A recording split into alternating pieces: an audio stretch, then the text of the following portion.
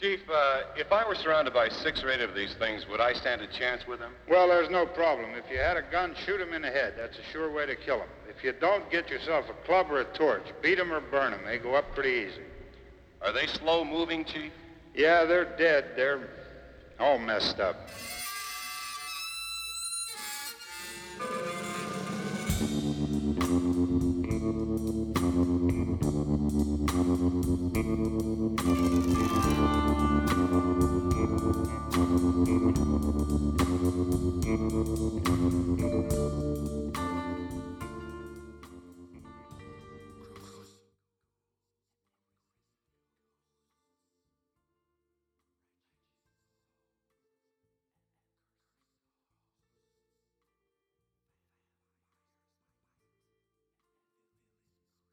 Bathroom. Yeah. So That's did, all so did right. the Clash. That's one way to make Yeah. our podcast sound more sleazy, is to have it sound like it was the bathroom. Or as they would say in England, the loo. Would that be our appropriate? Yes, that's what we say. Yes. All right. All the Well, time. I want to be All the clear. time. I want to be clear on that. Hello, and welcome to another exciting episode of Chewing the Scenery Horror Movie Podcast, where we talk about horror movies of the past and present. We are your hosts. I'm Richard, and with me are Will. Hello. And Jolien. Hello. And we have a guest with us today, Luke. Welcome, Luke. Thanks. And we're going to waste very little of his time talking about what we've seen since last time, because we do that. So let's jump off with the spoiler warning that when we talk about a movie or a TV show, and It will be spoiled. we're going to ruin it. And I'm sorry, Luke, if you haven't seen this stuff and want to. Hopefully it'll get really confusing and you'll forget what we said. Send it. Okay. We are not film critics, and we're not trying to be. So if we sound critical of something, well, that's just how it happens to go sometimes. Thank you to the Moonrays for their intro creature features at the top of the show. You can find them at themoon-rays.com or buy their music on iTunes or Amazon. So, Jolien, what have you watched since we did this last? I've just been drawing mutant turtles all the time. My hand is just cramped. It's like been clamped around a brush for all day, every day. So for anybody who's just jumped into this episode, tell us why you were drawing so many mutant Ninja Turtles. Doesn't everyone? I do. I'm assisting drawing Teenage Mutant Ninja Turtles with Zach Howard for IDW. And Zach, some of the listeners may know from the Shaun of the Dead comic books. Yes. Which is pretty cool. And we'll have him on sometime and talk about his expertise on that particular horror comedy. Mm-hmm. Anything else happening, or is that pretty much it? You're in a basement drawing turtles. Yep. Yeah, well, That's my life. You're living the dream, man. Luke, have you watched any cool movies in the last week? We'll get you in on this conversation. No, not. The last one I watched was Bridge of Spies, and that was on the airplane back from overseas, but that was pretty good. Yeah, you've been traveling a lot lately. Yep. You travel a lot in general, don't you? I do. Yeah. You do anything good with those frequent flyer miles? I actually have about $500,000 saved up. You could go to the moon. Yeah, at some point I'll cash in on them, but for the time being, it's just upgrades. Oh, well, that's cool. So you could fly first class. Definitely, yeah. Bring me the champagne, that kind of thing. Yeah, it's always a bit nerve-wracking for whoever's sitting next to me, because they think they're going to sit next to someone posh, and then I show up. So. Oh man, what a ripoff! How about you, Will? Have you watched anything good? Last thing I watched was a interesting little movie called The Best Offer. What is that? Which is a Jeffrey Rush plays a auctioneer for like a high-end auction house, Sotheby's or something. So he doesn't have to talk as fast? No. Okay. I was hoping he would, but no, he doesn't. And he and his friend Donald Sutherland have a little con where he will misrepresent the paintings so their bids aren't as high, and his friend bids on him, gets the high bid, and then he collects them and puts them in his vault, and he has this amazing room in his house that's just full of portraits of women, and he gets roped into an appraisal, and I actually won't ruin this film. Although when you watch it, it's fairly predictable, and I don't think I would have liked a movie like that. I've seen some others that the long con is just too convoluted, but this one worked. I enjoyed the characters, and it was just interesting enough. It was just odd enough to make it work. It's on Netflix. Oh, cool. I picked it because it looked like it was the little icon they have. It looked like it was made in about 1973, but when you pull it up, it's 2013. You're like, oh, okay. We couldn't decide what to watch. We picked it. That's awesome. The last Donald Sutherland film I saw was Kentucky Fried Movie, where he plays the clumsy waiter. Wow, that's a long time ago. I think I watched. I started the rewatch of Invasion of the Body Snatchers, which he was pretty young.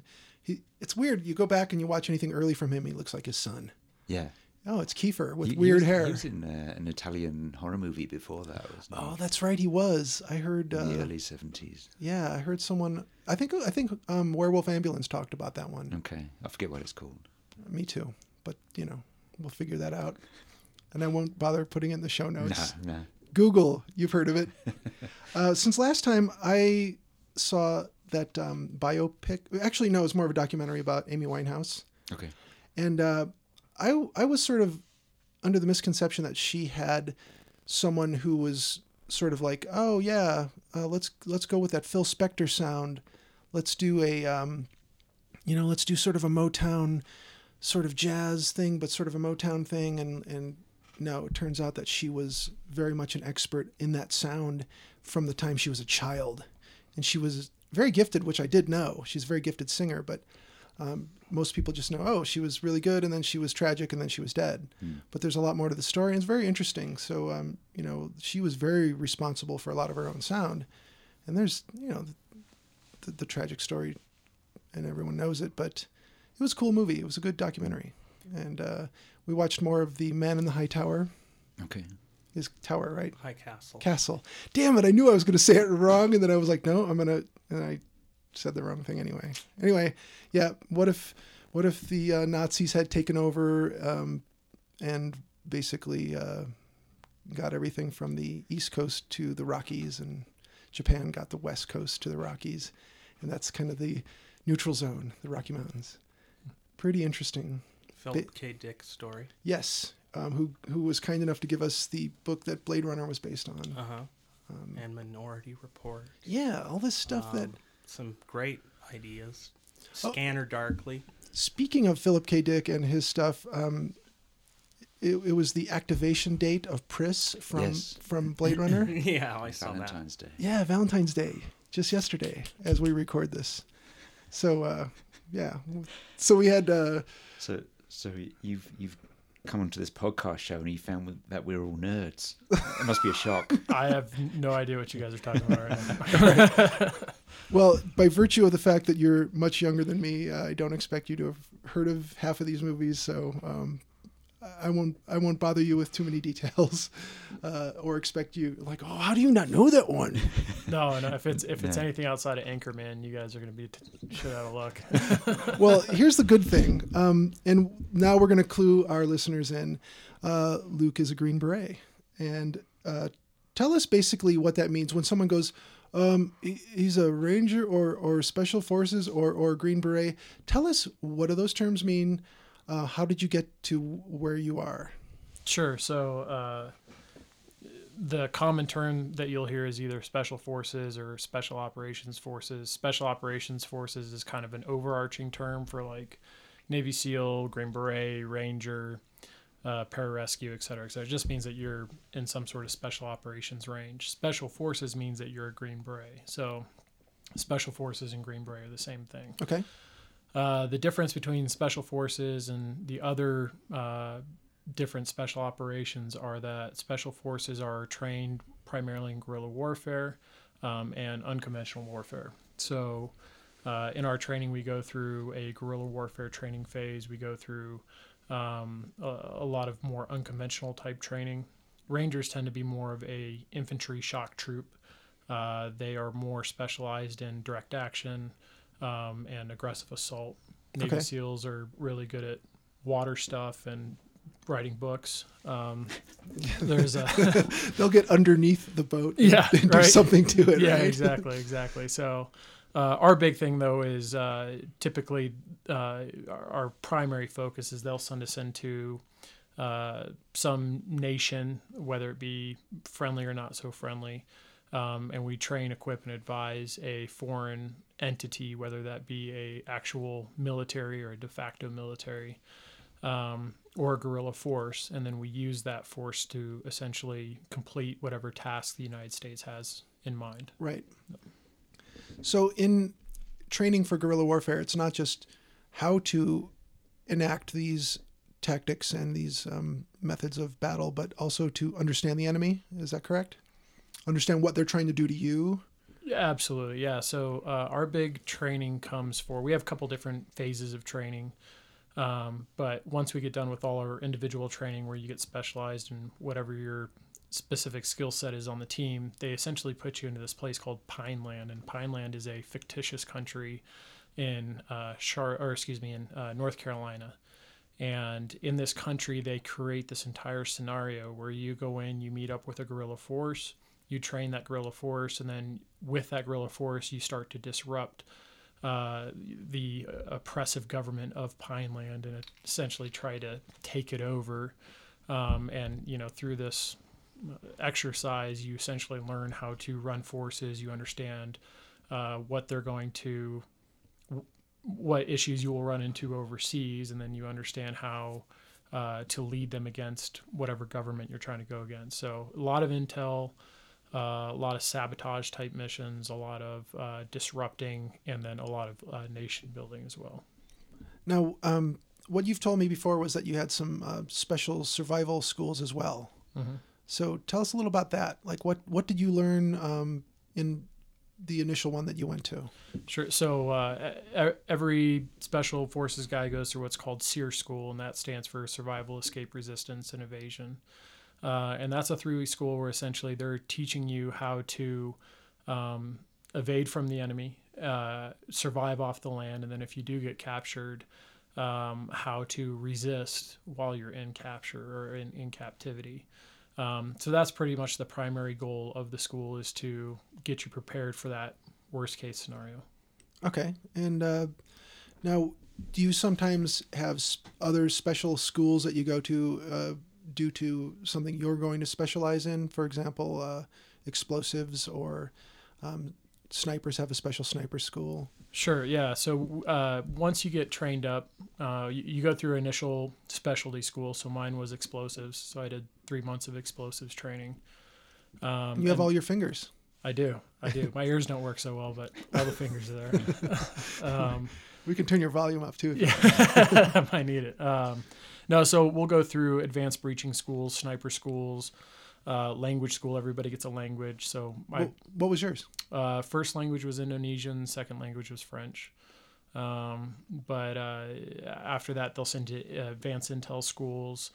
They'll send guys to mule packing schools. They'll send you to some of the weirdest schools that you'd ever imagine. But it's all in preparation for whatever mission you have coming up. I've heard of guys going to horse riding schools because they went into Afghanistan and rode horses. So. Oh, interesting.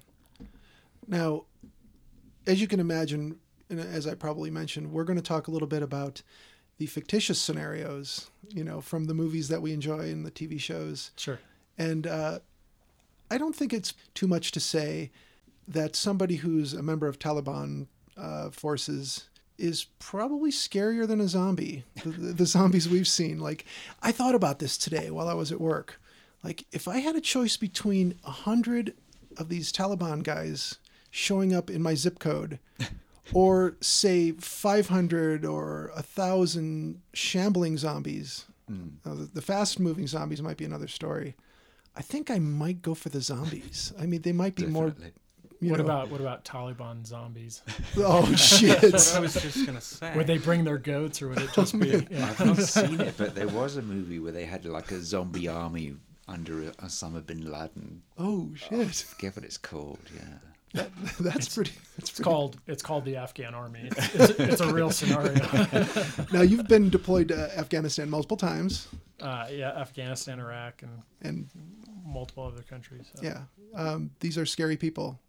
The people who you are facing off with, or not even facing off with, like you don't see them. Yeah, I mean they're certainly the Taliban. I wouldn't say are as bad as the Iraqis were, in my opinion, were definitely a better opposition force, but they're definitely it's a tough enemy, mainly because you usually don't know who the enemy is. They're not as rational as we might be, so it's kind of difficult to gauge the enemy and plan against the enemy.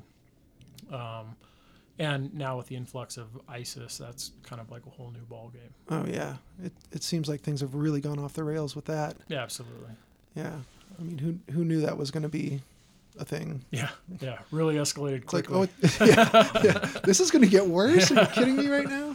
So yeah, we're talking about very frightening people. But whenever you see these stories about things that have happened in times of war, I don't think of them as being the badass. I think of our guys as being the badass. It's just an unfortunate scene to be in, isn't it? Yeah, I mean, I hate to say it, but they're savages, and I know that's a pretty bad overarching term, but it's really you will see stuff over there that you would never expect to see in reality. You see things, you're just like, I can't believe I'm literally looking at this right now. Just a surreal environment. It is. Yeah, wow. Absolutely.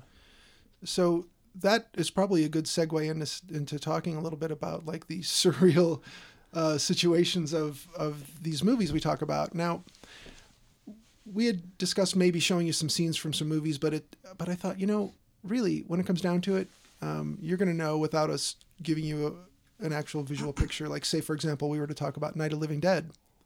So have you seen movies like Night of the Living Dead? And I don't know which. I think I've heard Shaun. I might have seen Shaun of the Dead, but it was a long time ago if I have. That's the one where they end up holed up in the pub? Maybe not. Okay. Yeah, maybe not. One of these wires is making a noise. Yeah, I'm going to try and tighten that up. So here's the thing: is when we talk about the other that is attacking or that is lurking and lying in wait, I would say that if we were to talk about the shambling zombies, they're walking at you, or they're maybe coming around a corner unexpectedly, and they're kind of mindless, and they're kind of just trying to bite you and maybe eat you. That's their motivation. Okay. Is they're like a shark. They just keep moving and they want to eat. That's the scene. When we talk about Night of the Living Dead, the scene is basically there are some people holed up in a farmhouse. Okay.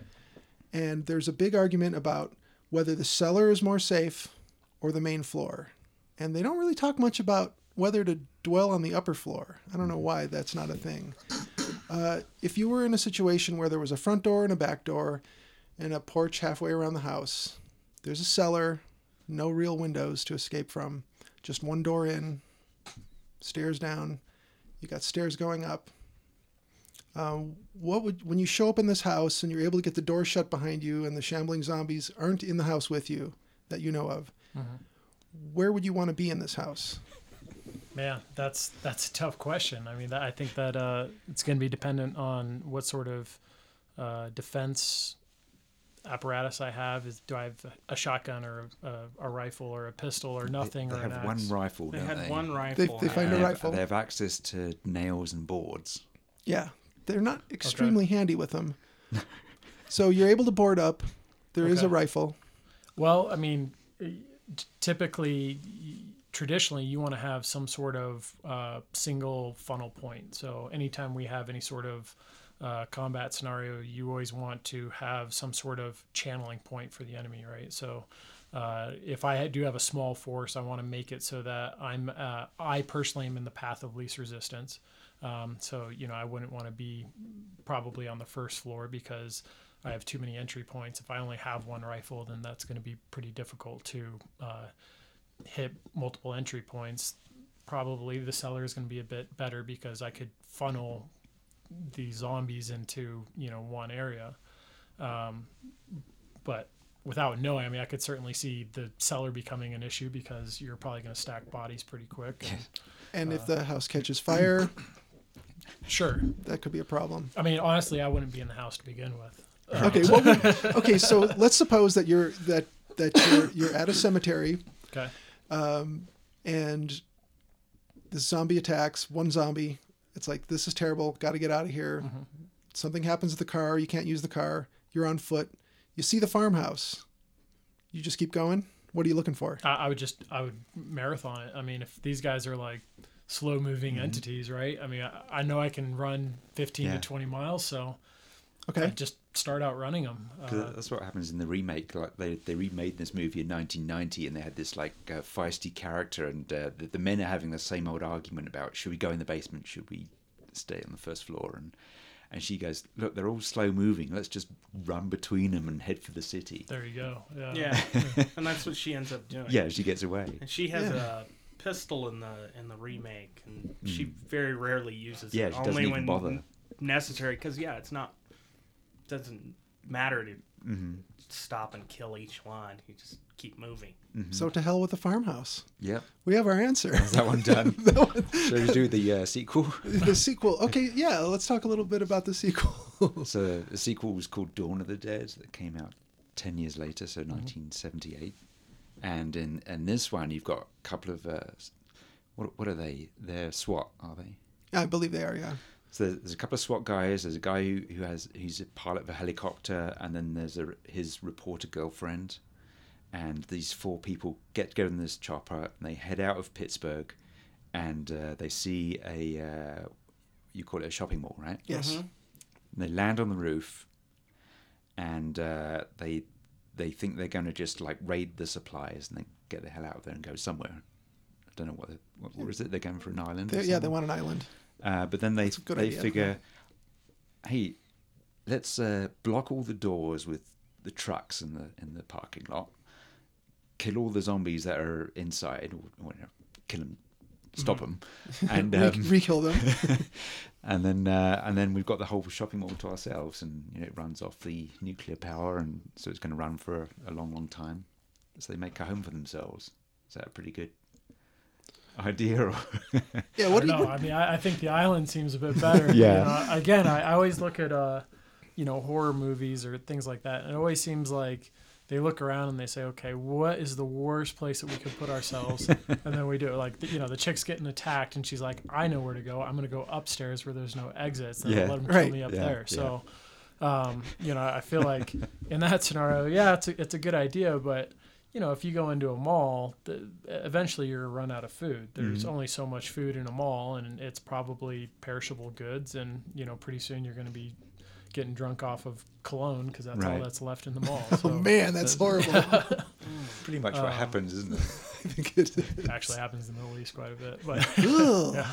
Anyways, it's I would say it's one of those things where again, if just going to that more of a sear type scenario, if you're going to hole up somewhere, you want to hole up somewhere that's going to give you long lasting supplies, that's away from the enemy, that's off the beaten path. That's kind of your good hole up spot. So I think their idea to get provisions and then leave and go to an island would be great. On an island, at least you can fish, and if there's some sort of fresh water source, then you might actually be good for a while.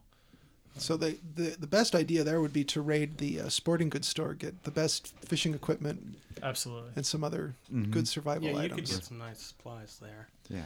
Now let's circle back around for just a moment. Now, the farmhouse. Suppose for whatever reason you stopped in at the farmhouse and there was no rifle.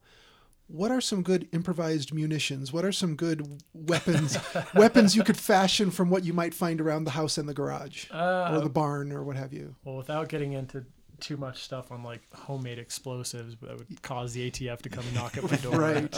Remember, these creatures, you have to get them in the brain. Yeah. That's their weak point. That's Okay. the only way Gotta to switch stop off their them. brain. Do they burn? They They burn. Yeah. burn, but if you cut off their head or Poke them through the eye. get them with they get them with various implements in their head, and Yeah. And that stops them. whatever turns off the So brain gets them. chopping off the head. My go-to answer for any monster. I mean, anyone I've Isn't fought. it not? Like, if you've got a Dracula or a Frankenstein, cut the head off. Yeah. It's probably going to stop it. Absolutely. If it doesn't, then you got real problems. Yeah. Then that's your sequel. You got to leave it open for a sequel. So what are some improvised weapons now? And I know that they made the Anarchist Cookbook illegal a long time ago. Yep.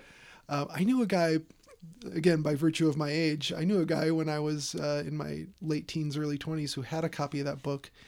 And holy crap, there was some crazy stuff you could make. Oh yeah. yeah. Well, and it's funny, the actual current edition, which is available on Amazon, they leave out key steps into actually how to make it. So if you ever actually try to make the Anarchist cookbook that's available off of Amazon, you're gonna have a bad day. Oh man. So don't buy it. It's a ruse. Okay. Or if you buy it, don't use it. Don't cook from it. Don't cook from it. So I mean, as far as improvised weapons, I mean, there's traps. Traps are always a good way. I mean, we had a lot of troops that actually got messed up pretty good in Vietnam for the traps that the Viet Cong were setting for them. And Punji sticks. Yep, punji sticks, absolutely. That'd probably be a great way to do it. And I don't know if you have time to build a moat or a deep ditch, but that would certainly be an excellent way to slow them down, I'd suppose. I'm sure the bodies would stack up eventually. Can they swim? No, they just wade. Yeah. Okay. Yeah, they pretty much flounder. So let me throw this one out there and tell me if this is a good one or not. Sure. If you have more than one kitchen knife, my idea was always that you could take a dowel, like say a closet rod, a broomstick, or if you just happen to have some dowel lying around, Sure. Some cord of whatever sort that's strong enough, and bind a good kitchen knife to the end of this thing, and maybe some duct tape to reinforce it. You got a spear? Now you've got to just start spearing fools, huh? you could poke them from a greater distance. Is that a terrible idea? I have a feeling that your kitchen knife probably wouldn't go through a skull, because it's a pretty thick. I mean, it's actually one of the thickest bones in your body. So you need to go up under the mandible, probably, or through the eye, or through the mouth. But I mean, you might lose it if you miss. You're gonna. I mean, there's our brains are naturally protected by a lot of bone. Right. So if you stick a kitchen knife in there, it's probably just going to get stuck, and then you're going to lose your kitchen knife. That's not good. Okay. But I mean, maybe like the blade off of a lawnmower, you could probably. If you have a broom handle or something, what's stopping you from just sharpening it with a kitchen knife? Well, that's the and idea. Having a spear. And that's why I said more than one kitchen knife, because you want to have one that you don't have to use with a stick hanging off of it if you're going to sharpen other sticks. You want to make more weapons using one of your weapons. That is kind of not a terrible idea, right? But why even take the time to tape it on there? Okay. You could just sharpen the stick. And yeah, that's true. It doesn't break. I mean, if it breaks off, you're not out as much. I guess. I think I don't want to find out whether this thing works well or not. I still think you should. It's a bad time to figure it out, right? Right. Yeah. It's like in the middle of it. No, that was a bad idea. Yeah, you need to stock up. Yeah. Right now, just in case. I'm just going to buy an actual spear. To hell with making one. I was thinking of movies that fed into Night of the Living Dead, because that's this kind of watershed horror movie in the late 60s. There's kind of history of horror movies before that and after it. And so that's like a great example of the Siege movie where people are trapped in a certain location and there's an army of something coming at them. and before that there was like 50s movies like Killer Shrews and Invisible Invaders, where they've been attacked by various things.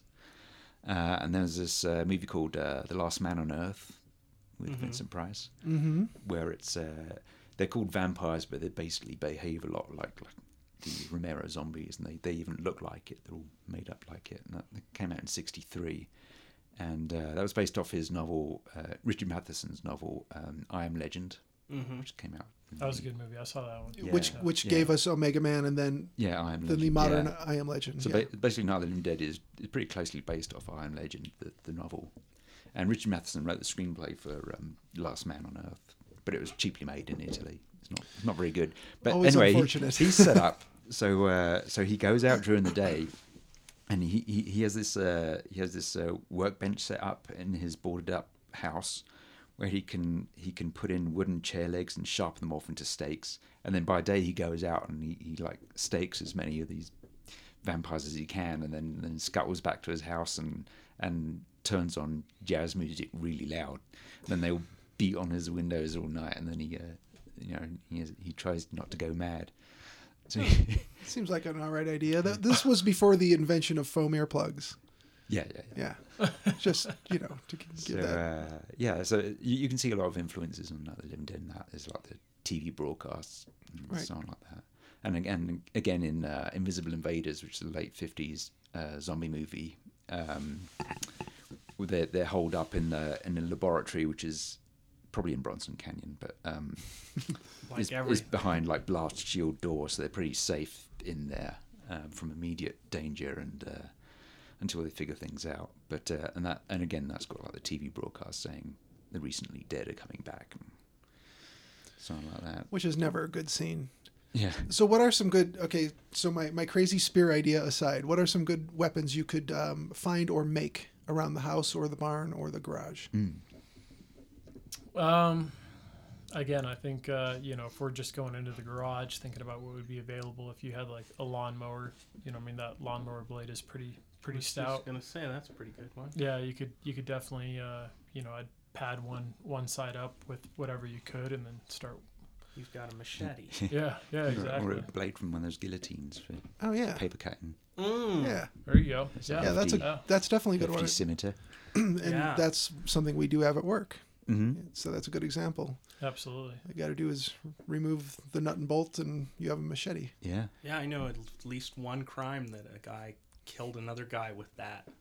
A paper cutter blade? Paper cutter blade. Holy crap, really? Wow. Yes, he took it off and hacked him to death with it. It's a That's solid move right there. Yeah. that guy was on the job that day. You couldn't exactly explain that away as not being premeditated, He fell. could you? Yeah. I slipped. All the nuts came loose and it just fell into my hand and there it was. There it was. in his skull. Yeah, what else? I mean, honestly, I am a big proponent of the 22 long rifle, which I know is not making your own weapon. No, but if you could have one survival rifle, I would say the 22 long rifle is the best one you could have. And honestly, at the Tell end us of the why. day, well, it's a small round, but I mean, you're saying that a zombie can be killed by being punched through the brain, right? Right. So Yeah, that'll go 22 would be perfect. It'll go into 22 the long. brain, and you can buy 22 long ammo all day Anywhere. long. Yeah, and you could buy 500 rounds at a time. I mean, if you can actually find it, it's a bit difficult because everybody understands how awesome it is. But Okay. Yeah. So there's a shortage of this? there is Ammo in particular? It's not as bad as it used to be, but it's certainly there is a shortage. But yeah, if you could get because I mean, you could buy 20,000 rounds of that and just go to lay waste all day long and not necessarily break the bank account like you would if you had a 9mm or a 223 or something like that. That's useful information. Yeah. So the other like cliche weapons of current zombie TV shows and films are like crossbows and people find samurai swords all over the place, Oh, sure. which I wouldn't recommend. No, I don't think so. Well, if you're taking the head off completely and it's an actual samurai sword, They're extremely sharp, yeah, you could hurt yourself on it. flexible, excellent swords, but they're kind of brittle. Oh. You can only get through so many. Well, no, I mean, so here's the reality: is that chopping off someone's head is actually a lot harder than it Oh, looks. oh yeah. Because you've got a lot of muscle, you've got a lot of tissue, you've got bone, you've got the spinal cord, which is in there. So, all these films where they're just showing Yeah. slicing off people, and if you don't believe me, go watch an execution. Wouldn't recommend it. off of whatever crazy website is out there, but you'll see it's actually pretty difficult to cut off somebody's head. Yeah, because like in zombie movies, like zombies tend to fly apart like they're GI Joes. You just cut the elastic inside and they Right. Yeah, they. just fly all It's over the same place. with stabbing them in the head. You just need a sharpened stick at the most. Yeah. Yeah, that's not. I mean, It's not gonna work. you but- stab a guy or you stab somebody even in the chest. A lot of times you won't get your knife back because it gets caught on Yeah. clothing. If it has any sort of serrated edge, so if you are going to use something, don't have anything with serrated edge because that gets caught on bone, skin, clothes, whatever.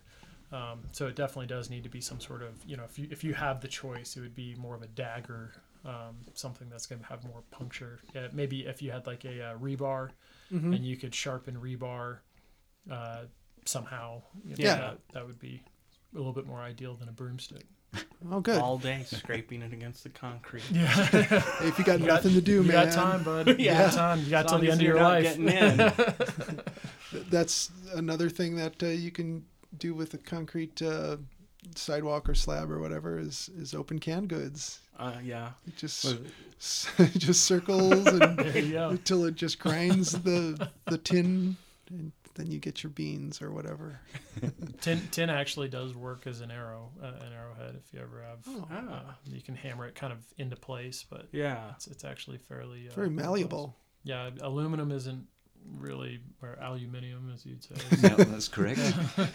It's not He's as treating you strong. like I do. Not as strong, The but exotic other. yeah, it'd really have to be some sort of like titanium or steel or something like that. Would Right. probably be a little bit better. Good to know that one. So Now, don't make your knives out of tinfoil. yeah, that's a terrible idea. So now, if your weapon of choice is as simple as the 22 long, then that's an easy get, Yeah, typically, isn't it? absolutely. So you don't need something on a tripod mounted on the roof of something. You can just have this, and you're a good shot, I imagine. You've gone through some special training for being able to shoot a thing from a long distance. Sure, but I mean, and the 22 is not a long distance rifle. I mean, you're going to hit people 25 meters and in. That's going to be about it. But Yeah. if it's a slow moving object, then you don't need to be dropping Yeah, them 500 meters out. Or right. anything. You just let them get in range. Yeah. And the reality is I don't know what this zombie scenario is going to look like, but I don't want to spend the money to, stock 20,000 rounds of 223 because I won't have any money. Right. Yeah. Yeah. You don't want too big of an investment. I was going to say, what's it going to look like? About a block from here. The crackheads on the corner. It's going to look like that, only more mindless. And, Yeah. Only bitier. Yeah. Or maybe not. Maybe not. Yeah. Who knows? Yeah. I had to, I didn't mention this on last podcast, but we had a ridiculously drunk driver hit our vehicle when he shouldn't have gotten past the first vehicle that he hit. We've mentioned on the podcast before that this poor woman, half a block from here, has had her house struck 4 or 5 times, I'm not sure, by drunk drivers. And on the very same corner, a drunk driver actually hit another car instead of her house. Jeez. And then, See, she needs a moat. yeah, Punchy sticks. she needs something. She needs a big rock in the yard. I think she does need like a giant boulder on the very corner and then a couple Yeah. smaller boulders further in. So we heard the screeching of the guy's tire, which was bent in, as he's trying to escape the scene after he gave his information to the guy that he hit. And of course, he decides to hang a right on our street, and he's fishtailing like crazy because there was a layer of ice on the street. And I just watched him literally, not as if it were in slow motion, but I got to watch him in slow motion hit the side of our vehicle. And he had it to the floor. I mean, he was flooring his vehicle, spinning this way and that. And this does apply to the zombie thing. He finally decided to stop trying to escape in the car, shut it off, and was going to leave on foot. See, a 22 long rifle would have been perfect. Stopped him right there, right? Right in that scenario would have been excellent. Well, my neighbor, I was trying to write down his license plate number and get something going on my phone to film him or shoot a picture. And my neighbor went up and stopped him. I won't say he tackled him because he kind of pretty much just put a hand on him and crumpled him to the ground. And my moment of quick thinking was take one of his shoes and take his car keys, because he's going to be running around with one shoe on the ice with no keys to get into his apartment. Which is brilliant. Well, Which is thank you. brilliant. That was my genius That's moment of the solid. day. Until he outthinks you and takes off his other shoes. I was so you're just not out gonna looking for say. an injured man. I was thinking he was going to run in one big circle. And then he'd come back around and I just clock him. But my neighbor held him to the ground, and then, the paramedics came and they fooled him into sticking around till the cops came. And now he's in jail Nice. because he's done several of these. Well, That Yeah. made me There you think go. there's another weapon right there. The A shoe. car. Yes. absolutely. You Yeah. know? Absolutely. That's a big Big- 2-ton Yeah.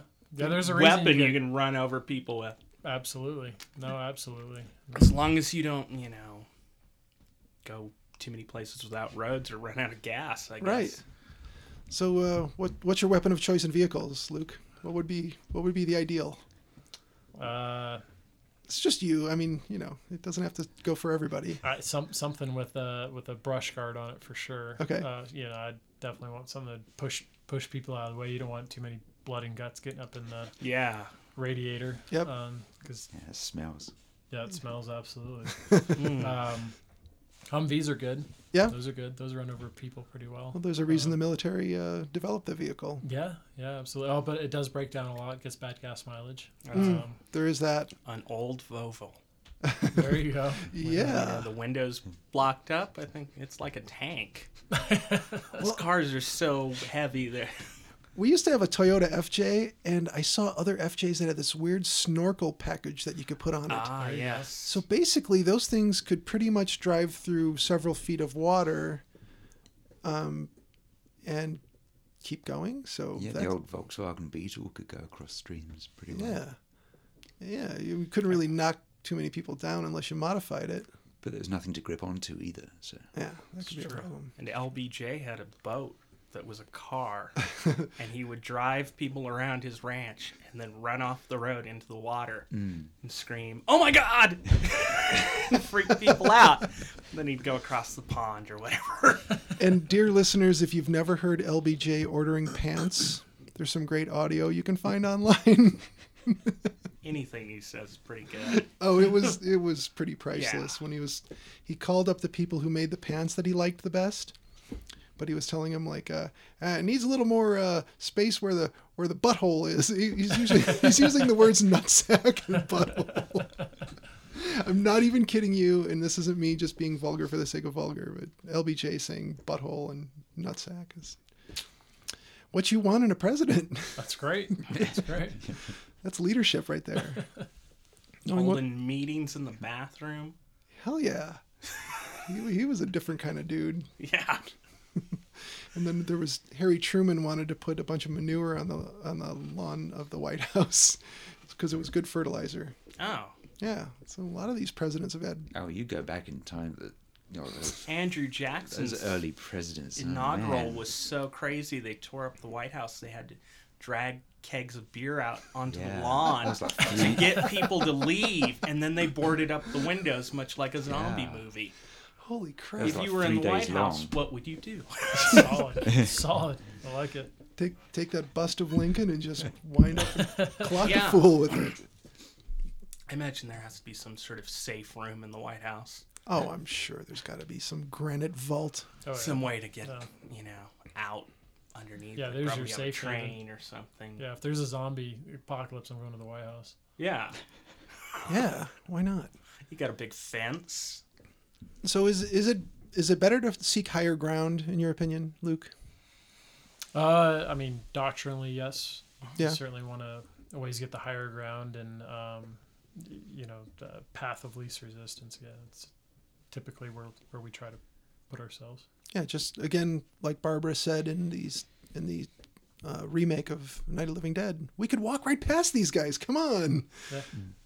Yeah, and Shaun in Shaun of the Dead had a cricket bat and was able to just knock some fools out of the way as he went to rescue his recently ex-girlfriend.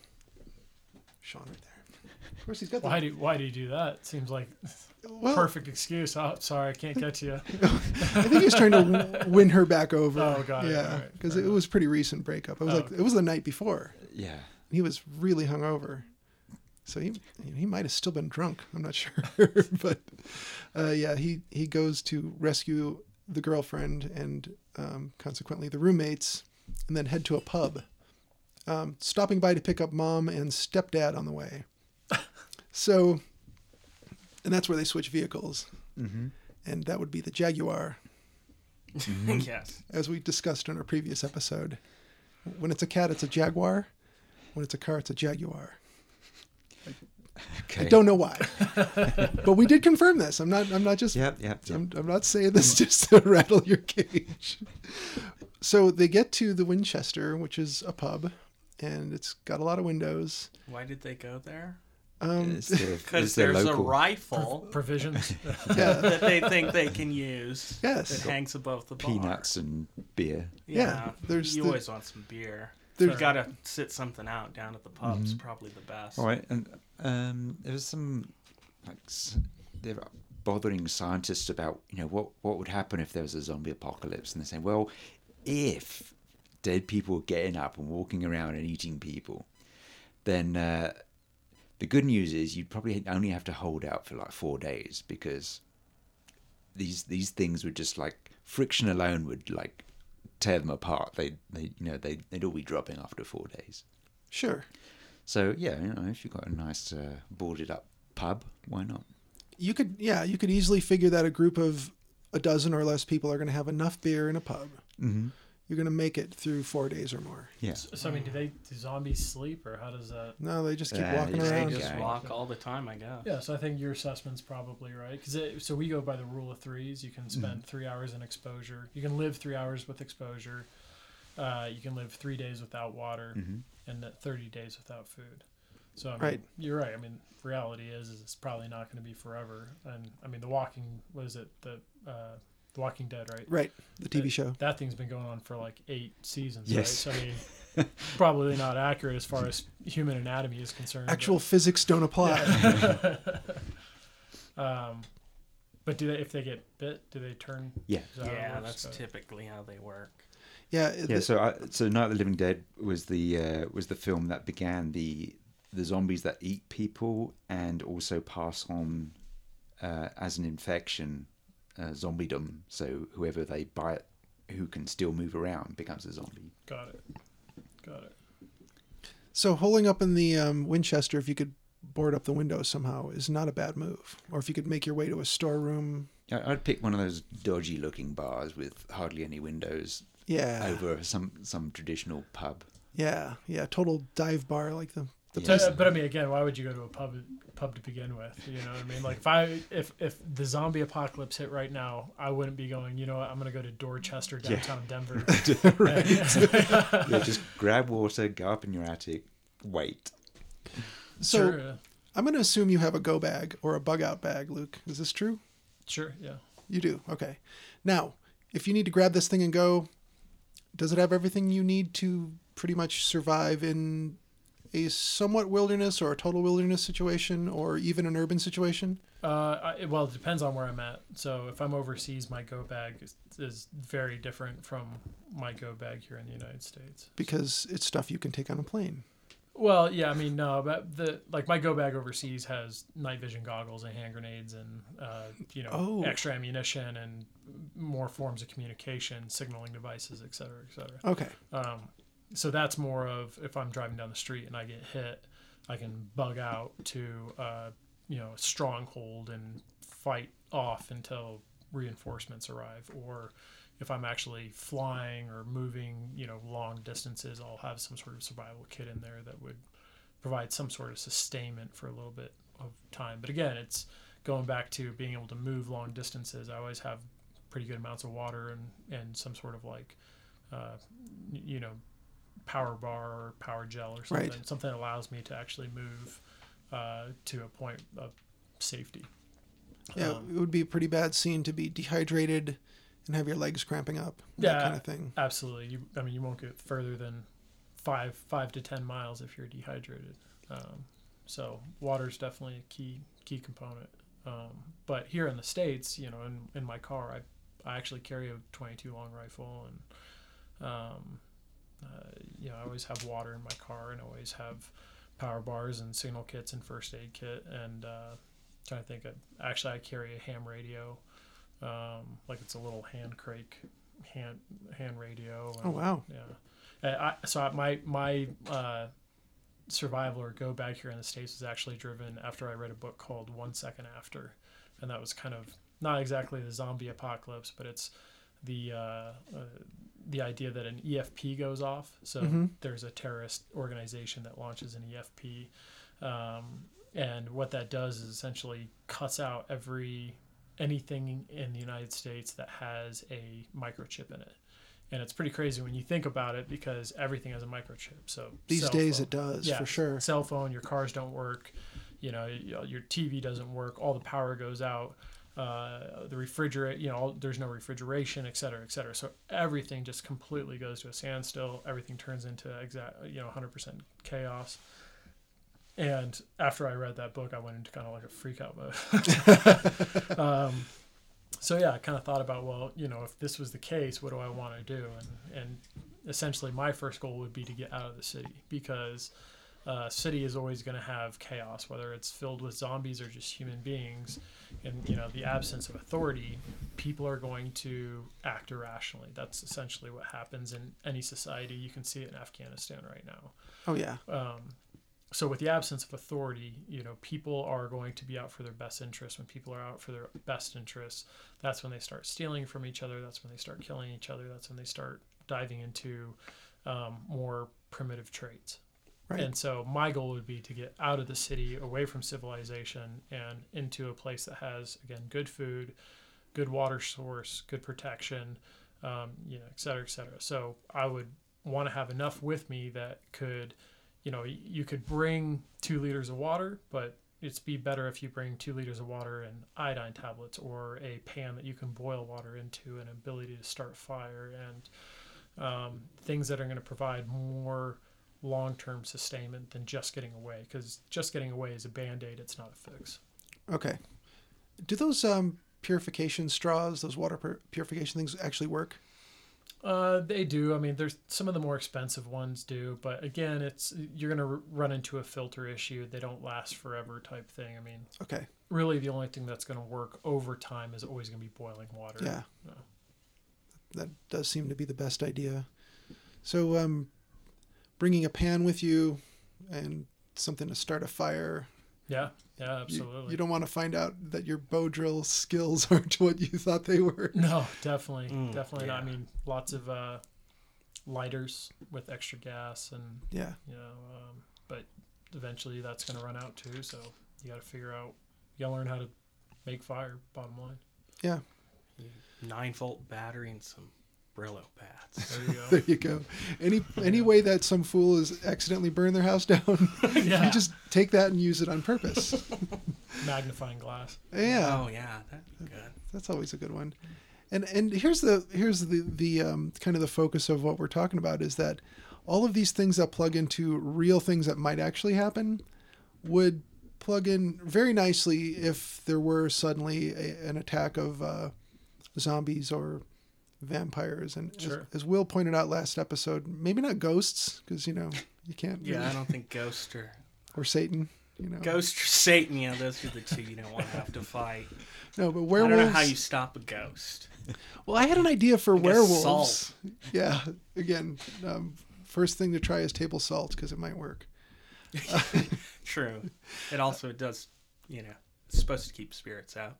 I know exactly where all of my silver coins are, so if there's ever a werewolf attack, I will take You're my. handing out dimes. I'm gonna get a wrist rocket and just let him have a dime. Is that what does it? Silver kills Yeah. werewolves. Yeah. Silver is like traditionally a symbol of purity, Got it. so it takes out vampires and werewolves. Yeah. See, there's your stick idea, right? I mean, Yeah. sharpen down a bar of silver and Yeah. put it on the end of a stick. Yeah. If you could even hammer out a dime nice and wrap the end of the knife with it, just get the silver in there somehow. That's all you got to do. And then do they disappear, or like how's it? Well, think that they varies. just Yeah. Burn Keel up. over and yeah. turn back into a person. And then you get accused of murder. Yeah. So if you ever have to kill a fool, just say, I was a swear he was a werewolf." werewolf. He fell on it. They didn't teach you werewolf and vampire stuff in your training. No, we're Yeah, oddly enough, no. they skipped some pretty major stuff. He's not going to admit that. That's classified. So, an avenue of escape is always a good idea. Absolutely. Okay, so funnel to a pinch point and have a way to run away from them. Sure. I mean, so if you want to get really advantageous with it, there's an explosive called a dust initiator charge. Okay. And what a dust initiator charge is essentially actually occurs in silos. So when a silo blows up, Right. what it is it's a ample amount of dust particle or some sort of combustible particle in the air, and that catches on fire really quickly and just completely essentially disintegrates everything. It ignites the air. Yep. So what it does is actually takes all the air out of a room or area, and then it collapses that structure. But it only works in a structure. So, if you could get everybody into some sort of large structure, and then, it wouldn't really take much. It could take some sort of hot burning piece of, I don't even know. There's so many different options out there, I guess. Anyways, that, and then something that pushes all the dust into the air, and then just ignite it quickly, and that's your dust initiator charge. They're actually extremely easy to create. So There that you go. one of those things we shouldn't talk about on the podcast No, in too much detail. No, well, no. Again, it happens in a silo, so the idea of the explosive is not classified. Right. But how you'd actually make a really good one? Yes, that part's classified. So You'd have to get lots of bags of sawdust from somewhere. Sure. yeah. Absolutely. The shop vac in the old art store was Oh, always yeah. or there was a 55-gallon drum, I remember, trash can that was full of sawdust. Yeah, you just put the hose on the other port, Yeah, and blow that blast out. away. There you go. Hey, that's a great idea. See, that's a good one. Yeah, you just need one of those really long kitchen matches. I noticed something that was in a lot of these movies that we talk about: group dynamics and individual personalities. And this is where there's a big advantage. The military is very trained to kind of have one mind about, somebody's giving orders, everyone else is taking the orders. Sure. There's a common goal. Have you ever kind of dealt with somebody who is the loose cannon, who is going to maybe endanger everybody? Oh yeah, sure, all the time. You're not that guy, are you? No, I hope not. No, that's kind of military 101 though. Is you always have some sergeant or officer, typically an officer, who's just a douchebag, but because the way the Army works, he's been put in charge and tends to derail everything. But that happens in the workplace. That happens. That's how society's built up, unfortunately. What is that, Murphy's Law? Yep. Yeah, You get to 100%. the position immediately above your skill level, Yep. and then you're stuck. Yep, exactly. You don't go up or down, so you fuck up everything. It's a sideways path of destruction. Mm-hmm. Yeah, for us, it's second lieutenants.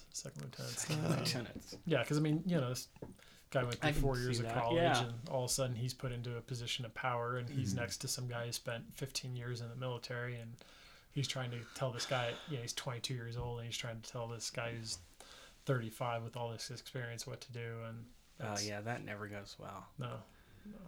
So what do you do when they start making really bad decisions? What can you do?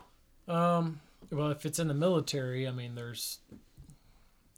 you can start trying to go up the chain and, show that they're essentially creating issues. But in the military, it is very difficult. And a lot of times you just have to say, yes, sir, and then try to figure out how to do what you were doing before, but just with this asshole officer in charge. Give it the appearance that you're doing what he wants you to do. Yeah, exactly. Because you're not really allowed to jump the chain of command. Technically not. They do frown upon that, and they really don't want you to, because that's, unfortunately, if someone's truly bad, eventually they're probably going to get found out. But a lot of times, they may have the appearance to their superiors that they are actually doing the right thing, because we have what's called Spotlight Ranger, and that's the guy that, when the captain is walking by, he's doing everything he should. Right. And then as soon as he's out of spotlight, he just goes back to being an absolute turd. So he has the overall appearance of being a great officer, and so if you sit there and start dogging him, it could actually look negatively upon yourself. So Oh, that makes sense. That's why you frag your sergeant. but if it's a zombie piece, It's a zombie, If yeah. he sucks, just get rid of him. He was a werewolf. He was a werewolf. We had to kill him with silver, but he changed back. That's your answer for everything. It takes care of what you needed to do. And we should talk about, have you seen Dog Soldiers, Jolien? Mm-hmm. All right. That's an interesting one. And that takes place in Scotland, if I remember correctly. There's like army exercises up in the woods in Scotland, and there's like an army squad and I think a paratrooper squad. But anyway, there's a couple of squads up there, and there's what they don't know is there's this clan of werewolves that are up in these woods, and the British ones end up hold up in a farmhouse, don't they? Yeah, some sort of cabin or farmhouse. Right, Yeah. right. And bad things ensue. It We don't want to gets ruin this worse. one. It sounds like the local post exchange on base, to be honest with you. The werewolves are actually fat army wives, and Oh man. it's just a squad of them coming out, creating all kinds of issues, and you can't kill them with a punchy stick either. That doesn't work. Silver has That no is effect. definitely frowned upon. So, now, Jolien, you have military experience. You were Very little. how long you were in the Just 3 years in the Navy. is it the Royal Navy. The Royal Navy, yes. Her Majesty's Royal Navy. Is that I am totally ignorant to this. I don't even know. Yeah, we have crowns instead of berets. Wow. Beautiful ball gowns. Yeah. The ermine got so mucky when we're doing our yomping. Now, did they ask you before you joined, hey, can you swim? Or did they just push you in the Yeah, water? well, you have to swim. Okay. They don't go, all right, we're going to have swimming class. Well, everyone in England has to. They go through swimming lessons in school. Oh, Everyone, that would because there's so probably- many canals and rivers, and You're surrounded by water. And you're you're on an island. You're on islands. Yeah. Yeah. Yeah. You get- Whereas New Mexico, It's- it's not required. right. Yeah, all of our swimming opportunities had chlorine in Chicago. Yeah. It's like all we knew was your eyes would burn. And oh well. So did they have mandatory rifle training and all that kind of thing? Yeah. Okay. So you got It's your basic stuff. It's just you had really old rifles like Lee Enfield 22s and 303s. That's World War II era. And the ones that like whenever you fire them, it feels like someone's kicking you in the shoulder as hard as they can. Yeah. Oh man. Yeah, the 22 is sounding better all the time. Yeah, that kicked less, Yeah. but it still wasn't pleasant. You stuck your beret down there and Oh yeah. held it as tight as you could. That's why all the berets look really beat up. Took the bruising, yeah. Man. Now, I don't know if you've ever heard of this one. I had a friend in high school who showed me this. We had a 22 pistol, and we just took some electrical tape, and he showed me this. He says, "Watch this," and he taped a 2-liter bottle to the end of Silencer. and it was a makeshift silencer. You only get one shot, right? Yeah. And you I get, mean, that's a quote normal silencer, homemade like that. I think you only get one shot because you're shooting through foam rubber or right. something, a potato. The potato silencer. I'd be worried about that causing the gun to just explode in my face. I don't know if I would trust the Yeah, potato. right through potato. Yeah. Was it The Godfather? It was Godfather 2, where young Vito, who was played by Robert De Niro, had the wrapped up towel around the gun. Yeah. Yeah, that was pretty cool, and it caught fire. I don't know if that would really happen, but And that. Yeah, that is- could happen. Yeah. Absolutely. Yeah, or they're shooting through a pillow or something. yeah, that was pretty badass. Yeah, that was Fanucci was the guy that he killed. Right. Yeah, he waited till there was a nice noisy parade going on, and he just popped him and had to put the fire out. Mm. That was a pretty cool scene. Have you seen Godfather 2? Yeah. Yeah, that's great. That's a good movie. It's not as good as Godfather 3. Or The meet best of the or, trilogy. or Meet the Fockers. So in HBO, they recently showed The Godfather Saga, which they show just about every year on BBC Two in England, where Yeah. he edits together the first Yeah. two Godfathers into this They call it- long continuity. It's really Yeah. good. They really call it good. the Godfather epic. Yeah, Do they? Yeah, I want to Yeah. see that it's at some point. it's a good edit. Yeah. Now, if I could choose between the first one and the second one, I do believe the second one to be a Yeah. better movie. And it's so weird. Like De Niro was so good. What happened? What the hell happened? I've said this before. Zombies. Zombies. It was a demonic possession. Now he can only make shitty movies. Ooh. It's just not fair. He should just be taking these really great roles. I don't know, man. So, Luke, what is your favorite movie that involves action, explosions, and guns? Man. So many. Fried green tomatoes. Nailed it. Just took the words right out of my mouth. Driving Miss Daisy. Jessica Tandy gets that rocket launcher at the end. Nailed it. I don't know. Big fan of like Saving Private Ryan was a great movie. Yeah. Black Hawk Down was, again, another war movie, but really well done. Saving Private Ryan had the great use of the sticky bomb. Yeah, I remember that was cool. that was solid. Yeah, that would actually work. That wasn't Sure. Oh yeah. I mean, that's actually in old field manuals. They show you how to make that. That was pretty cool. Do you remember this? I don't remember that bit. Basically, you fill a sock with gunpowder and put a wick in it and cover it with grease or whatever sticky stuff you okay. have. They derailed the tank track using that. Yeah, I remember that now. Yeah, I think they had TNT. Sticks of TNT. So I'm not sure black powder would I quite think do that it. just burn. But Oh yeah. Yeah. Black powder has a really low brisance, meaning it's not gonna really do much. I mean, it'll do personal damage. If you put black powder and ball bearings together, that's pretty sweet. But yeah, TNT it's gonna have a higher brisance, meaning it's actually gonna destroy tank treads and things like that. Nice. When I was looking into the history of when I wasn't really researching it, I was just thinking of horror movies that have like the siege of monsters, and and the Killer Shrews kept thinking of that.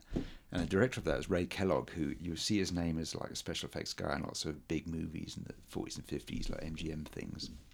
This is like a really low budget film. yeah. But he went on to co-direct The Green Berets. Oh yeah. Ties it With all John together. Wayne. Nice. Great movie. Yeah. Great movie. That I should have mentioned that. That's also George Takei. Yeah, absolutely. Now is it pretty accurate? It's been a long time since I've seen it, but in term what you see on the screen, is there anything too far fetched, or is it all pretty good? No, I mean, when I went through Special Forces selection, they made us sit down and watch The Green Berets. They were like, "You will watch this movie." So they took a time. I mean, everybody fell asleep, but yeah. But it was yeah. It's, I mean, as far as accurate, it really covers kind of the pure purpose of what a Green Beret does, I suppose. But another good movie was 13 Warriors. Okay. Or 13th Warrior, excuse me. 13th Warrior. Okay. That was Oh, yeah, another the one we had to learn. The Viking one. Yeah, and it kind of goes over, I forget what the Spanish guy's name is, but Christoph. Antonio Banderas. that's who it is, Yeah, Antonio that's it. Banderas. Yeah, so he's an Arab and infiltrates the Viking society and learns their language and then learns their tactics and then fights alongside them against this enemy. So that was kind of another required watch list for Special Forces. Very interesting. This one just popped into my head while we were talking earlier about the tank treads. There is one episode of The Walking Dead where one of the characters is leading a force, which somehow they acquired an army tank, and they lead this force to the gates of a prison where the other group is holed up.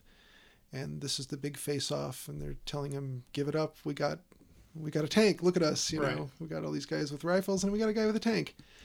And when battle ensues, one of the guys from inside the prison manages to throw a hand grenade down the tank barrel into the tank. No. Would that ever happen? No. No. Okay. Tell us the big flaw in that one. Where does reality creep in on that one? Well,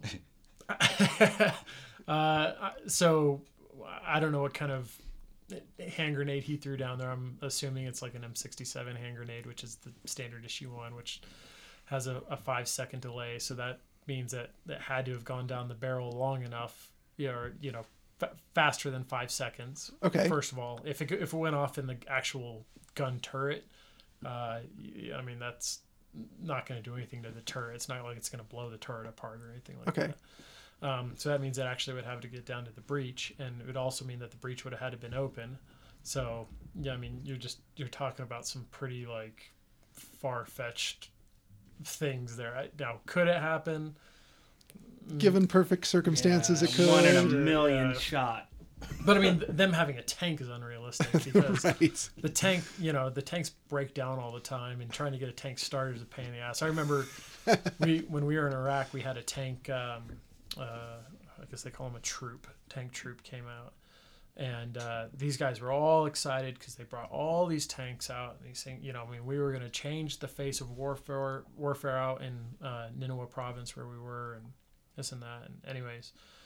They get out there, and first of all, they didn't have enough gasoline to actually start the tank. Oh, shit. Because, tanks take just massive amounts. I forget what they said. I think they said some ungodly number, it takes 80 gallons of gasoline just to start the damn thing. I mean, don't quote me Just on to that. prime it. Yeah, because apparently the engines I think they use the same engine that's in a Blackhawk. It's a big, big engine. Now, I'm sure Wow. there's someone out there who spent time on tanks who's listening to this who's like, no dude, you're a douchebag, you know what you're talking about. But I just remember sitting there, them telling me all these issues that they had once they actually got the tanks up there.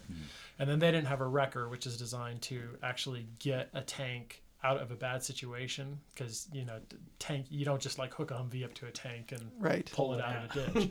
So the first night they finally get it all fired up. They had enough gasoline up there to actually get them going, and they drive it out the gate, and there were these little side ditches where all the water went through, and literally 50 meters outside the gate, they put it into the ditch. And we didn't have a wrecker, so we had no way to pull the tank out of the ditch. So we hired a local crane operator in town, and the crane operator hooked up to the tank and then literally snapped the crane because the crane wasn't rated to pick up a tank. Not So that then- much weight. No, so then the tank sat in this ditch for 2 days until they could get a wrecker up to pull the tank out of the ditch. So they had to pull security around the tank. I mean, it was an absolute abortion. So, case in point, these dudes didn't have a tank to begin with, right? In Right. The Walking Dead, it just doesn't work. They would have tried to crank it on. They'd be like, no, it's not serviceable. Plus, There you it go. takes 70 guys to push start a tank, The right? showrunners of this series need to talk to Luke. Yeah. Yeah, it's who's your technical advisor? What the Yeah. hell is going on here? But here's the thing, it only fools 99% of the people when they do this shit on screen. Oh, yeah. Well, I mean, it's certainly appealing to the masses, I suppose. Now, you've fired an RPG, right? Yep. Okay, what's your range on that for accuracy? How far away let's say there's a group of bikers stopped on the road, and you're approaching them, and you see they're there, and They're zombie bikers. they're going to want to, yeah, well, they could be. They want to do you harm, and hey, I've got the RPG here. What's your safe range to where you could probably hit them like bowling pins right in the middle and blow their asses up? Safe range from the round exploding and hurting you, or I their think he's firing you could range. Firing. Fire and run away. Yeah. What's a good distance for you? Um, To be far enough away, but still know you're going to hit them. I would say probably 75 to 100 meters. Okay. So you could be a city block from them.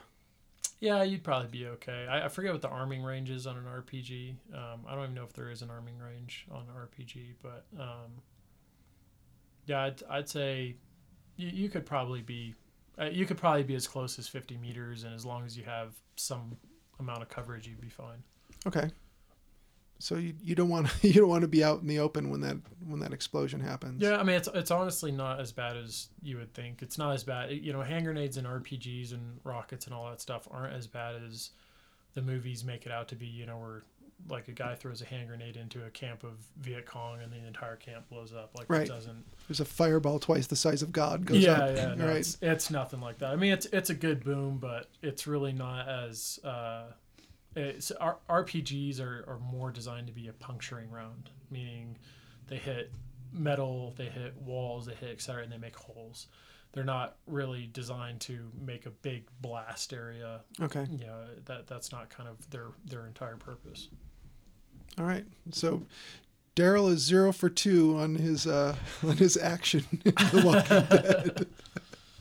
I just thought we should just do a little reality check on that stuff. Now How about all those movies where everyone slowly walks away from some big explosion? Don't you just wish some piece of shrapnel come flying out. Yeah, that's Or just take the out one of those shockwave alone. idiots. Oh yeah. We were actually we hit a house in Iraq, and we ended up finding 4,000 pounds of homemade explosives.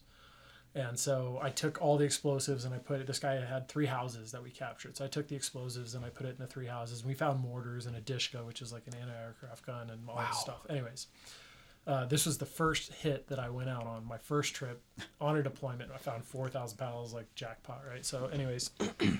Selfie. Yeah. Oh, yeah. So I did all my little calculations of how far away we had to be from the explosion, this and that. And so I ended up blowing up all 3 of this guys' houses. And we were sitting there. I mean, everybody's hooting and hollering with this giant mushroom cloud and massive. And then all of a sudden we had like pieces of building the size of an engine that were flying over our heads. And we wow. we were probably a good mile away. And Holy we had shit. things flying over our head. I mean, we absolutely leveled all their telephone and power sources that were going. So I mean, I took out the power to probably 2 or 3 villages in that. Oh shit. Oh man, that's pretty crazy. And there's no real accurate way to calculate that one, is there? Just in the field. Yeah, in the field, because you're on a time hack, Right. So you're. When I say 4,000 pounds of explosives, I essentially said, okay, there's 150-pound sack of HME homemade explosives, and there's X amount of sacks here plus the mortars. So it's real rudimentary, and I mean, it worked. Everybody survived. We're all Right. okay, but it just kind of made me realize that maybe step it back another half mile next time. Yeah. Yes. So the engine-sized blocks of concrete have a little more distance to fall. Yeah. When It was they pretty filmed cool. Thunderball, because like all the guys at the time would have been in the services, so that at the climax of the movie, the villain's yacht gets blown up, and so this was filmed in the Bahamas, and so they said, "Oh, can you blow up this yacht?" So all these guys really enthusiastically rigged up this yacht to blow up, and the explosion was so massive it took out all the windows and all the islands around it. Oh, shit. man. So it ended up Sounds costing a about lot right. more. Oh yeah, I'm sure. Yeah, I had a friend who hated the movie Red Dawn because they filmed near his house, and he and his dad had spent the day before filming stacking up this big wood pile, and their explosions knocked their wood pile down. So he hated this movie for it because he spent all day stacking wood. This time it's personal. Yeah. That was filmed in Colorado? Yeah, It was Colorado, set in northern Colorado, New wasn't it? Mexico. Yeah. Great movie. Yeah. That's definitely not good. seen the I've not seen the remake. remake. That's No. terrible. Yeah, I didn't think it would be any No, good. yeah, they That butchered was it. one of those that was very of that time and place. Yep, 100%. Who was in that? I can't remember. Oh, Patrick Swayze. Swayze, of course. That's right. What's his face? C. Thomas Howell. Yeah. Okay. Some of those Isn't cats, Charlie Sheen in that? probably. Yeah. Yeah. He. it's Leah just- Thompson is in that, I think. You've got a theory about Charlie Sheen, I do? about his name, his characters. Charlie, I think you're thinking of Tony Danza. That too. We're talking about actors who are so dumb that they always have to have their characters named their actual name. Tony Danza's the one I've always Okay, noticed. I was thinking it was Charlie Sheen I don't because know if Charlie Sheen has done... he's played a lot of Charlies. Probably, Yeah. It came up because I watched a film with Tony Danza, and at the credits, there was a dog in the movie, and the dog's name was like Tiny in the movie, but real life was Bingo or whatever. And yet Tony Danza played a character named Tony. Like, a dog can learn a different name for a movie, but Tony Danza couldn't. Samantha. Oh man.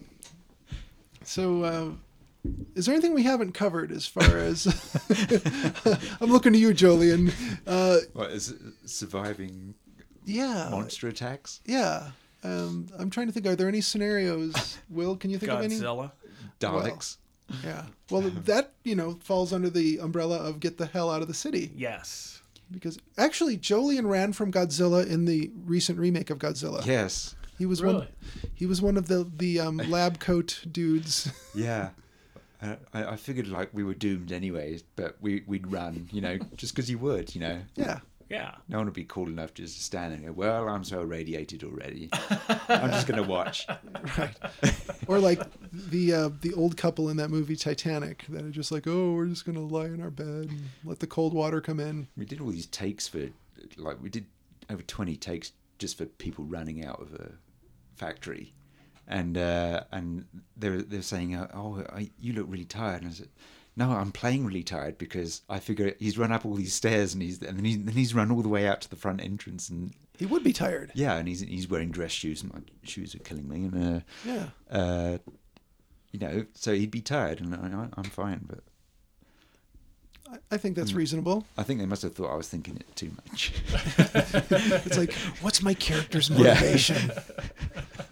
Yeah. So we haven't covered giant monsters, but I would say nuclear plants, giant monsters.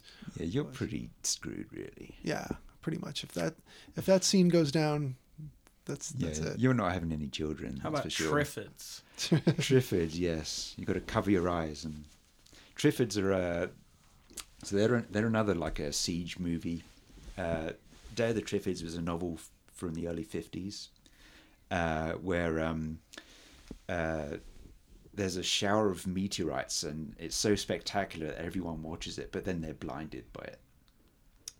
And simultaneously, there's this they're developing these plants for better feeding the population. Something like that. And these plants are like semi-intelligent, and they call them Triffids. And so after this like apocalyptic event happens, these plants get free and they become the dominant life force on Earth because they can sniff out people, and they've got these stingers. And they're kind of mobile. They've got these stingers, and they can like whip people across the face and poison them. And It's horrible. How do they come up with shit like Yeah. this? I mean, like, does someone just get completely wrecked on LSD and start thinking of like the worst That's a thing? good possibility. Some of the I think stuff. you only had a flamethrower to stop them. Yeah, in the movie he has a flamethrower, and they eventually work out salt against them in the movie. Oh, yeah. But in the novel, I've never read the novel. novel. They just chop them off at the Oh. stem. It's a good novel.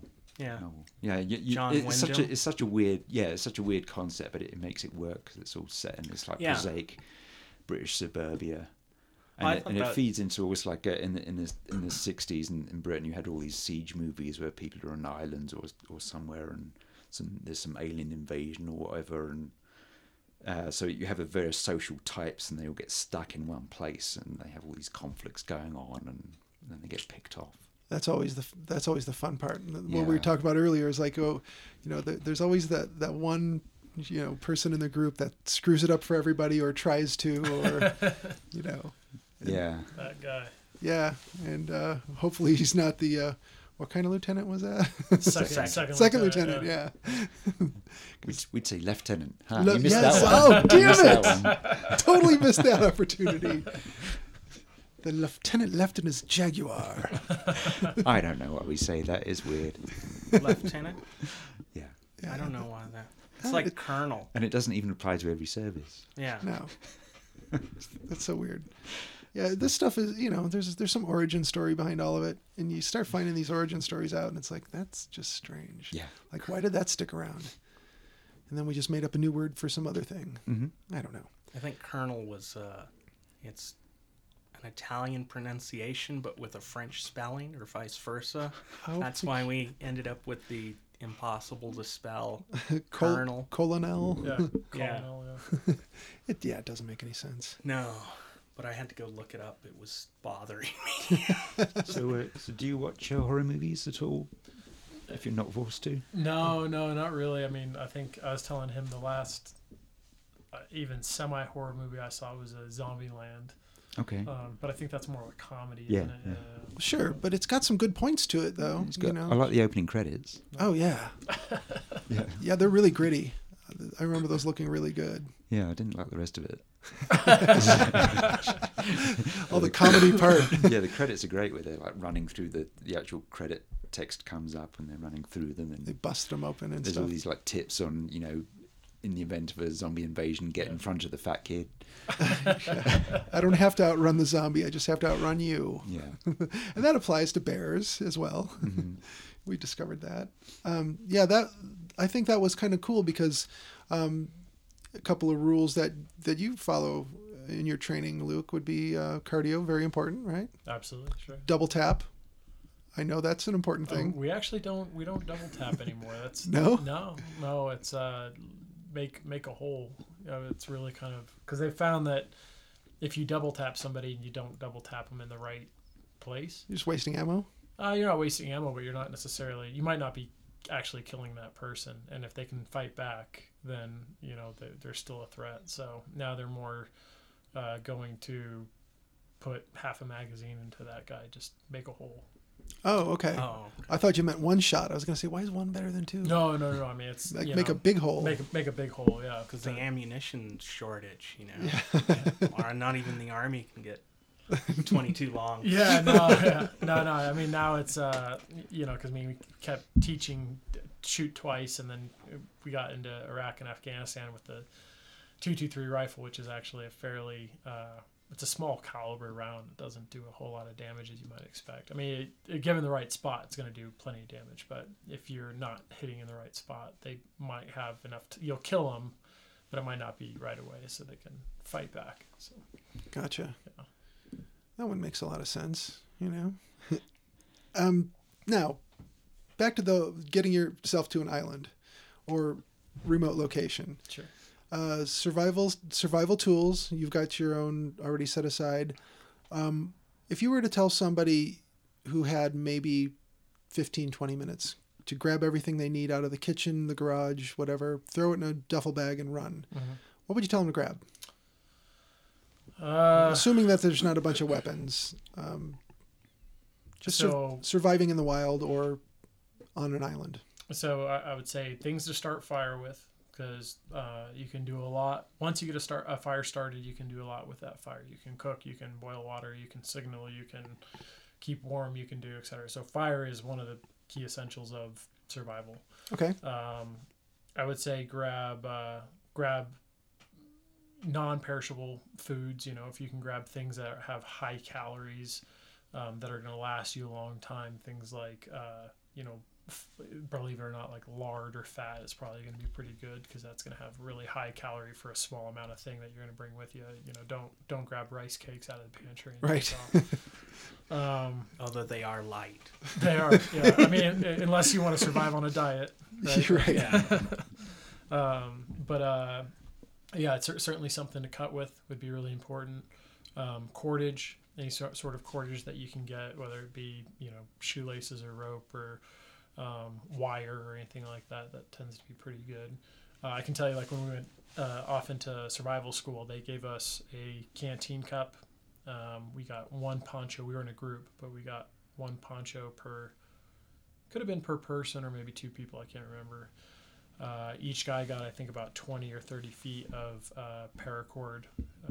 We got a book of matches, a knife, and that was it. And with that, we were able to survive fairly easy for not fairly easy, I mean, we were hungry, but the amount of things that you could do with just that little amount of stuff was actually pretty good. So again, you're going to want to grab things that more tools than packing. You'd be better off to pack tools into your bag that are going to give you the ability to survive, rather than pack a bag full of food that you're just going to eat and then run out. Right. Then when it's gone, it's gone. When it's gone, it's gone. Right. What's the weight? What's the test of paracord? Is it 900 pounds? 550 pounds. 550 that you can hoist with that little string that's, what, about 1/8 of an inch diameter or something like that? Mm-hmm. Yeah, but you got to make sure it's actual military grade 550 cord, because now it's become so popular that there's about 1 billion different companies out there that are making paracord, and some of it's not actually 550, some of it's like 220 or something like that. So Ugh. you'll know it's 550 if you ever pull back the sheath and there's a little red cord in the middle. Okay. That typically denotes that it's actual real 550 cord. Okay. And there's new filaments coming in, like graphene, and there's things that can lift 100 times their own weight. That's insane. like spider web. Yeah. Wow, that's pretty cool. Yeah, yeah. When graphene comes out, that's going to revolutionise everything. So lightweight and strong. The world's gonna change. Yeah, again. Right. Cool. Well, I feel like we've covered a lot.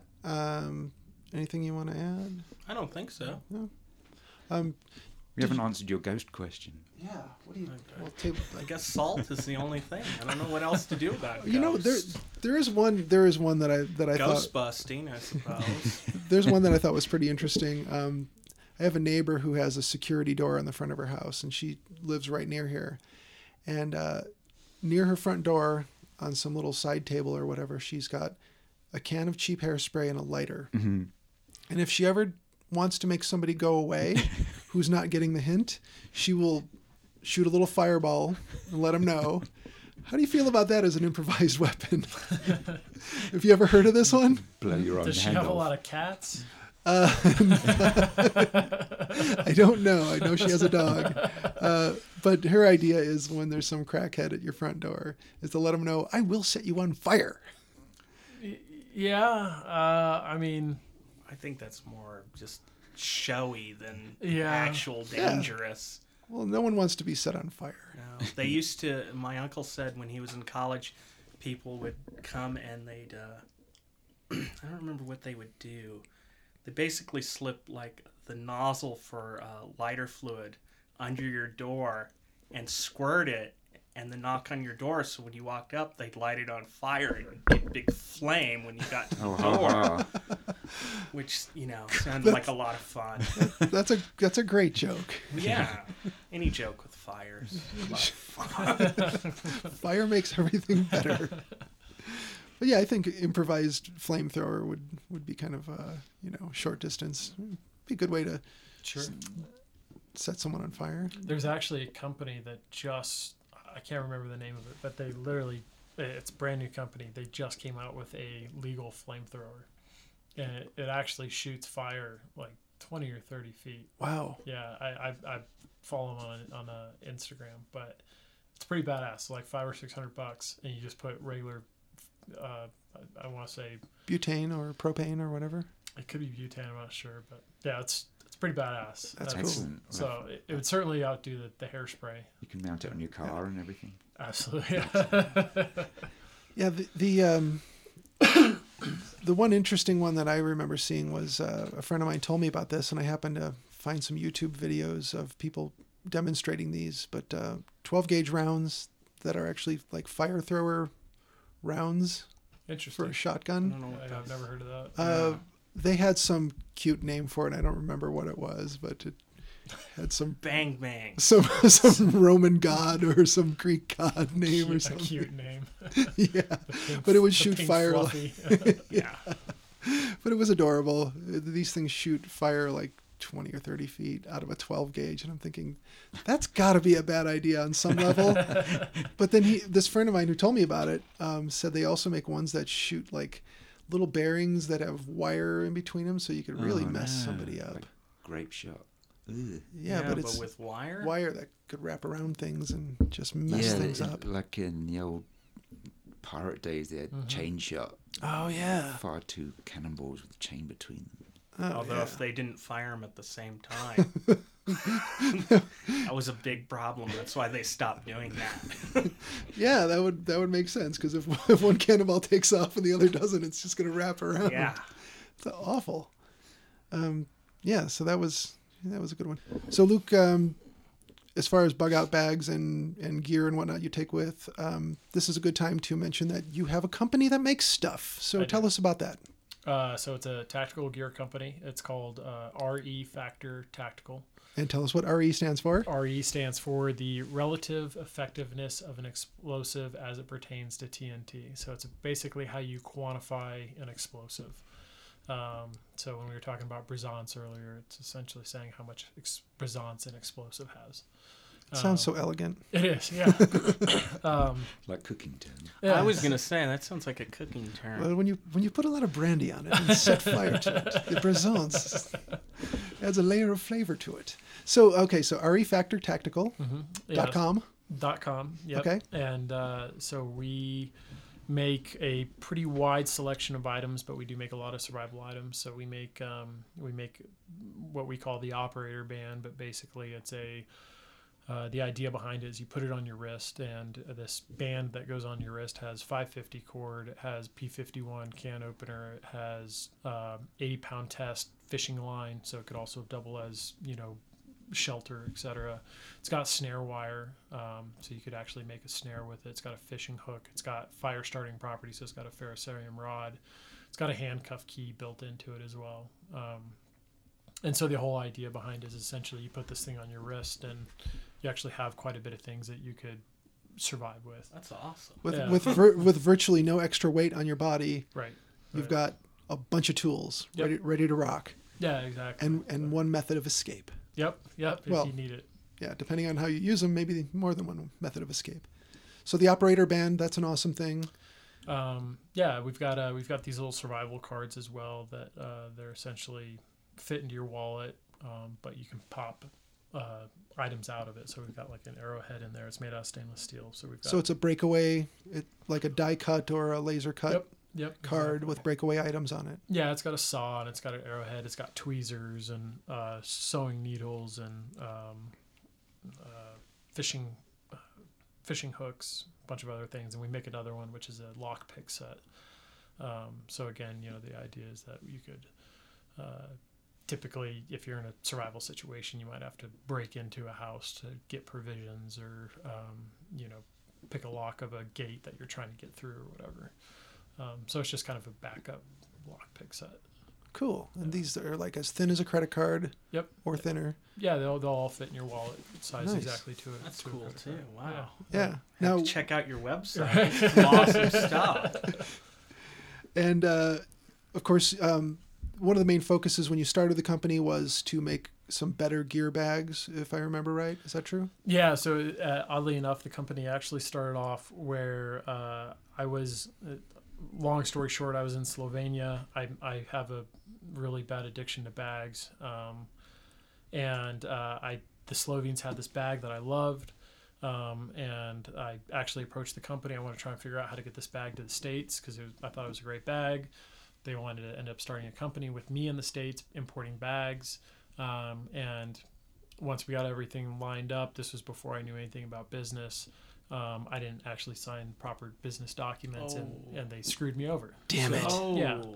So I ended up saying, you know what, stuff it, I'll start my own company. So I started my own company, and the purpose was to actually build bags. But the problem is that I created the operator band, and that was more going to be an accessory, and it just took off. They did like a thing in Maxim magazine about it and this and that. Oh, that's a good get right there. Yeah, it was good. But the first 2 years, the company was literally trying to figure out how to make operator bands in large scale quantities. And maintain a good product and not go to China and right. all that stuff. So the company really started off designed to actually make and design bags, but it sort of took another turn. So now we're slowly getting back to bags, and we're releasing some new products this year. And so your main focus went immediately on the back burner. Yeah. Yeah. And I think it really speaks to your character that those guys in Slovenia still have a business and a factory, and they're still breathing air. Nothing accidentally blew up. No. Certainly no hard feelings. I mean, it was a very good lesson in business. You got it early. That's good. Yeah. Get that shit out of the way. Absolutely. Yeah. Absolutely. Well, you didn't leave a path of destruction. That's good. So, are you focusing on any new products for the future that, we don't want to give anything away that someone will steal, but you have Sure. exciting stuff in mind? We do. Yeah. So we're working on some more bags this year. We've got some more kind of field survival items. We're designing a new blanket right now, which is odd, but it'll make more sense later on. And, Right. We just came out, or we will come out with a couple small medical kits. Like we'll have a medical kit that'll be coming out probably in the next week or two. And basically what it is it sits on the headrest of your car, and the panels attached to the car, and then the medical kit itself is detachable. And so you can fill it up. It's forget what it is exactly. I want to say it's 6 inches by 6 inches, but then there's also 2 slots on it for M4 magazines. Oh, wow. And so the idea behind it is that if you wanted to, again, bug out, you could just pull the handle on this and you have medical and ammunition with you that you could take with you. Nice. Or, where the M4 magazines go, you could also put, a whole slew of other things. You could put knives and Or you could lighters and et cetera. Just shoot some fool and then stitch him up. There you go. There you go. Yeah. So, Why not? we designed it more for police officers who might be responding to an active shooter, or Okay, yeah. if dignitary protection. If they get in the vehicle, you can say, hey sir, if we get hit and we have to get out of the car, I want you to pull this red handle and bring this with you. And that way he has a medical kit with him, and he has extra ammunition that I could actually pull from. So now he's my little ammo bearer, if you will. Right. So just kind of a backup. That's really cool. Yeah. That's a great invention. Thanks. Yeah. Well, that's a really good thing. And again, refactortactical.com. That's it. No. And listeners, do go there, check it out. We have listeners all over the world. So do you ship overseas? We do. Okay, Yeah. good. So you ship all over the world, and you have cool gear. Absolutely. That's good. So check them out. And some badass T-shirts too, Yeah. if I'm not mistaken. If I haven't printed a few myself. And by a few, I think all of them. a few thousand and counting. Yeah, there's some really cool designs, and got some hats and other gear. Yep. Yeah. Yeah. Good stuff. All right. Well, good time to wrap it up. I think so. It was Cool. a long episode. Yeah, it's a good one. Again, we want to thank the Moonrays for our intro creature features at the top of the show. Check them out at themoon-rays.com or find the music on Amazon or iTunes. And please, listeners, if you get a chance to rate, review, and subscribe, that does help us get seen by other people who might want to listen to our show. And Luke, thank you so much for your time. Thanks for having me. And thank you for your service. Yes, very much. Thank you. Thank you. Yeah, Thanks. we do appreciate it. And until next time, listeners, stay off the moors. Goodbye.